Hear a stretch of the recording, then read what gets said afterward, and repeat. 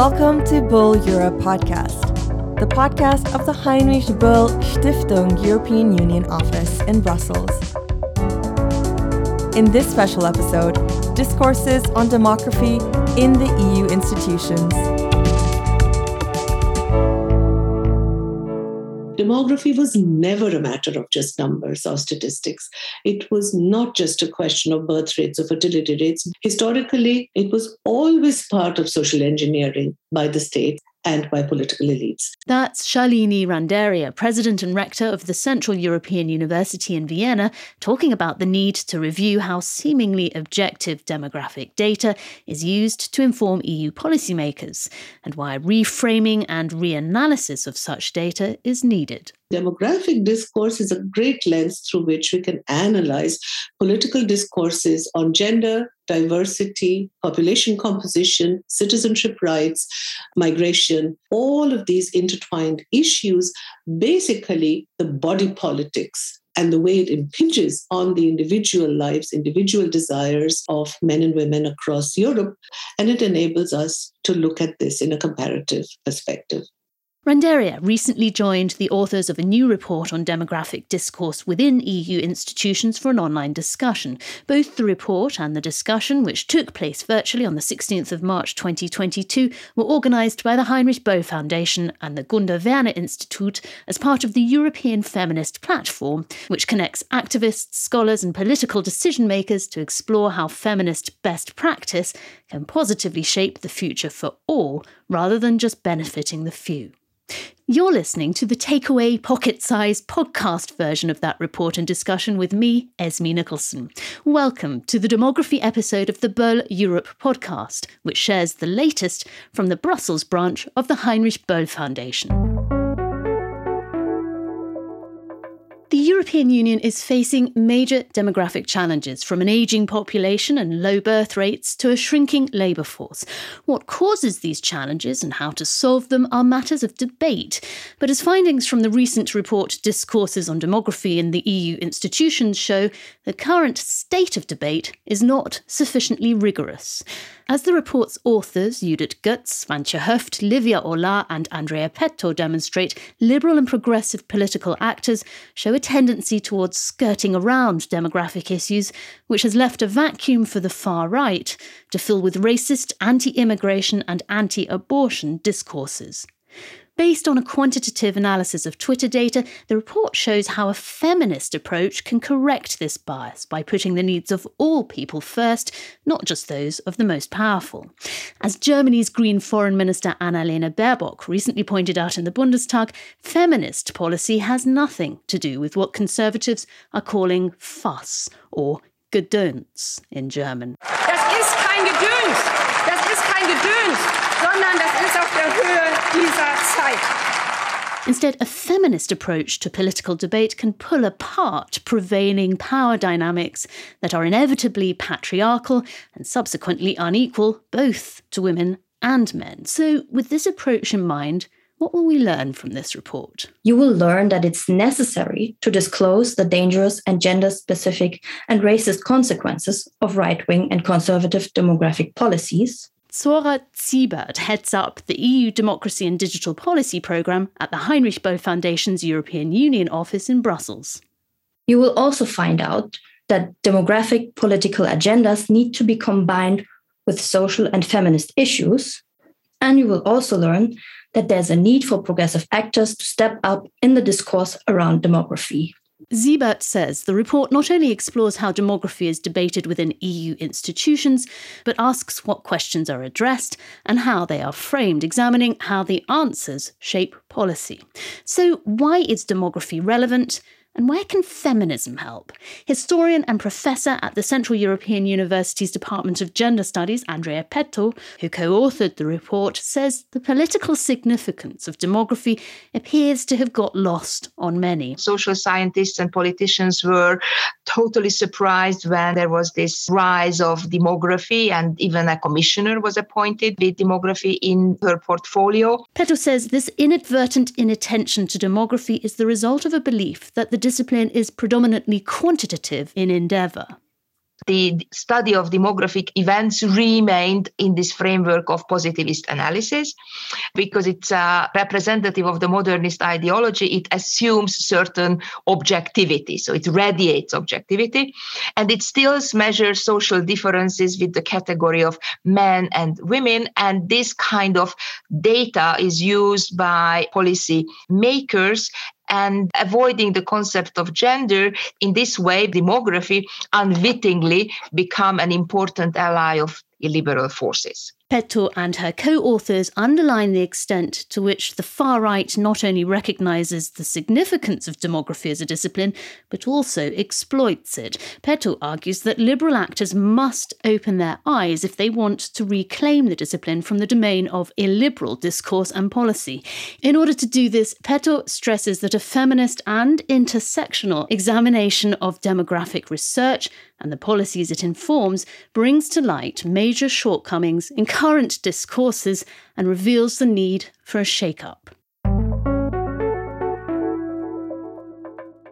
Outlining the current demographic trends within the EU, co-author Livia Olah and Associate Professor of Demography at Stockholm University says the issues of fertility rates and increasing life expectancy dominate discourse and in turn inform immigration policy. Since the end of the so-called golden age of the family, which was the late 60s, we have seen declining fertility in Europe and in the European Union. The lowest levels were reached in the late 1990s. It was below the so-called critical level of low fertility, 1.45 children per woman on average. In recent years, we have seen a slight fertility recovery, but still fertility is at 1.6 children per woman, which is very low, since the replacement rate is considered 2.1 children per woman on average. Olah points out that these trends are causing anxiety about the resilience of welfare systems across Europe. Such a substantial fertility decline has implications on the population age structure. Notably, an increasing proportion of the population are now in the retirement ages. And of course, this has implications for the old age dependency ratio, which is increasing. The major challenge with such development is, of course, the sustainability of the pension system, the healthcare, and elderly care.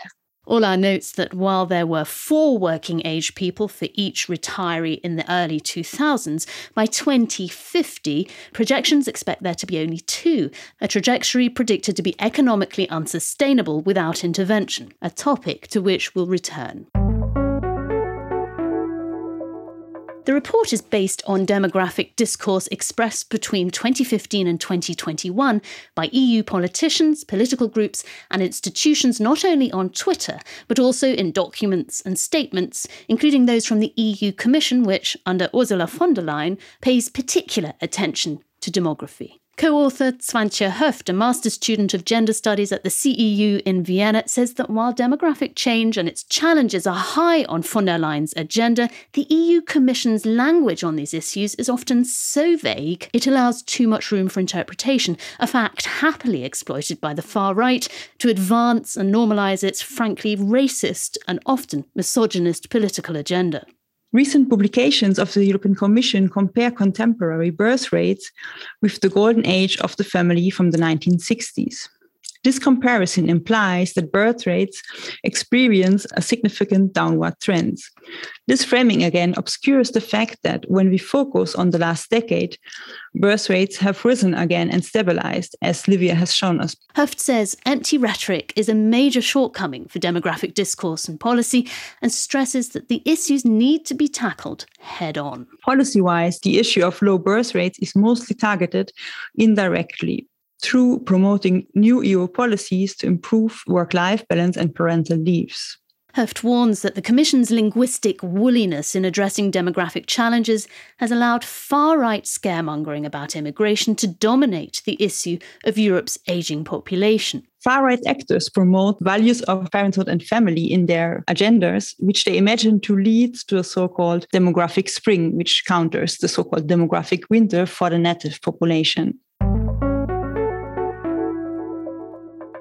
Co-author Judith Goetz, whose research at the University of Vienna focuses on right-wing extremism and women, as well as gender and anti-feminism, argues that these findings illustrate a worrying disconnect between demographic discourse and the real issues at stake. The current debate on demography at the EU level has no connection with the social Europe agenda, which makes demography an easy target for instrumentalization by illiberal and right-wing forces. Goetz says it's up to liberal and progressive actors to change their mindset and reframe demographic discourse to end the de facto silence on their part. There is an urgent need to contribute to the relevant debates with forward-looking positions. Otherwise, conservative and far-right actors will continue to dominate and instrumentalize the debates. So, what are these forward-looking positions and how can they change current demographic discourse and shift its emphasis away from the right? To address these questions, we return to Shalini Randeria, President and Rector of the Central European University in Vienna, who offered a response to the report during the recent online discussion. There has been a general rightward shift in political discourse across most of European conservative parties, especially on the question of migration, which are now all being linked to questions of demographic decline, or some people call it depopulation. Echoing the author's observations that the EU Commission under Jean-Claude Juncker and under Ursula von der Leyen is not entirely innocent or considered in its own positioning, Randeria warns that when it comes to immigration policy, the political centre is also not averse to using alarmist rhetoric. So the European Commission's framing of migrants as a cost-intensive burden is problematic. The economic framing of this issue is so hegemonic that even the answer of socialist parties, left parties, progressive parties is an equally economistic one. How much do migrants cost? Should they cost little? Should we then have lesser welfare for migrants? So this entire utilitarian economic calculus has shifted away the gaze, I think, from questions of gender, of diversity, etc., which are all part of the problematic that we are looking at. So one way of shifting discourse away from the right and offering forward-looking ideas to tackle demographic change is to focus on questions of gender and diversity. Randeria argues that issues like the EU's low fertility rate need to be reframed in order to be truly understood for policy purposes, proposing that it is questionable that the low birth rate should even be considered a problem. Is it a problem for the state? Is it a problem for the EU? Is it a problem for the individual men and women who would like to have more children, but are living under social and economic conditions and pressures in which they cannot realize their desire for children? Then it is a problem. Randeria warns that current framing of the birth rate is restrictive, regardless of political affiliation, and argues that other factors are at play. So if we frame it as a fertility problem, which is what not only the far right is doing, but even the EU Commission is doing, then the answer will be, let's increase fertility. If we frame this as a problem of economic anxieties, which are being paired with the inability to realize women's desires to have a larger number of children, we may get very different answers in terms of which kinds of welfare state measures may enable women to fulfill that desire. So I think the framing is not innocent. The framing is very, very important to the kind of questions we are asking, will determine to a large extent also the kinds of answers that we are looking for. The report concludes that among the tweets analysed, those expressing anti-immigration, racist views received the most likes and shares. One of these tweets links reproductive rights with immigration, promoting an anti-abortion agenda as Willkommenskultur für Neu- und Ungeborene, which translates as a welcoming culture for newborns and fetuses. It proposes anti-abortion legislation as a way in which to counter immigration. As Randeria argues, the far right's response to an ageing population and low birth rate is to put women and immigrants back in their place and to use fear-mongering about security to frame it. We really need to look at the whole question of loaded terms like demographic winter, but also demographic security. This frames women's fertility and men's and women's choices on when to have children, how many children to have or not, as creating insecurity for the nation. Yeah, women are creating a crisis by not procreating for the nation. Migrants are creating a crisis by being somewhere where they should not be because they don't really belong. Instead, Randaria advocates political debate that focuses on entirely different sets of demographic problems and solutions, discourse that is more outward-looking, more focused on equality and less Eurocentric. We could also have a very different discourse which says we live in a highly unequal world and our life chances are so determined by where we are born, by geographical accident of birth, that migration would be one way of equalizing life chances in a very unequal world. But as Judith Gertz, Swantje Höft, Livia Ola and Andrea Petto point out with their report, the only way to change the discourse, to open it up and explore more equitable policies to deal with demographic challenges, is to adopt a truly feminist perspective to expose a much wider set of demographic issues than just birth rates and immigration. Without this feminist approach, the far right will continue to benefit from a discourse it currently dominates, rendering others silent and their issues invisible. You've been listening to the Böll Europe podcast. To read the report, Discourses on Demography in the EU Institutions, you can go to our website, where you can also find out more about the European Feminist Platform. You can also watch our Feminist Explorations event series on our YouTube channel. I'm Esme Nicholson. Thanks for listening, and till next time. You have listened to Böll Europe podcast, the podcast of the Heinrich Böll Stiftung European Union office in Brussels. You can follow our social media channels on Twitter and Instagram at Böll_EU. We also have a Facebook, YouTube, and LinkedIn page. To subscribe, just visit our website, eu.böll.org, and scroll to the bottom to find all relevant links.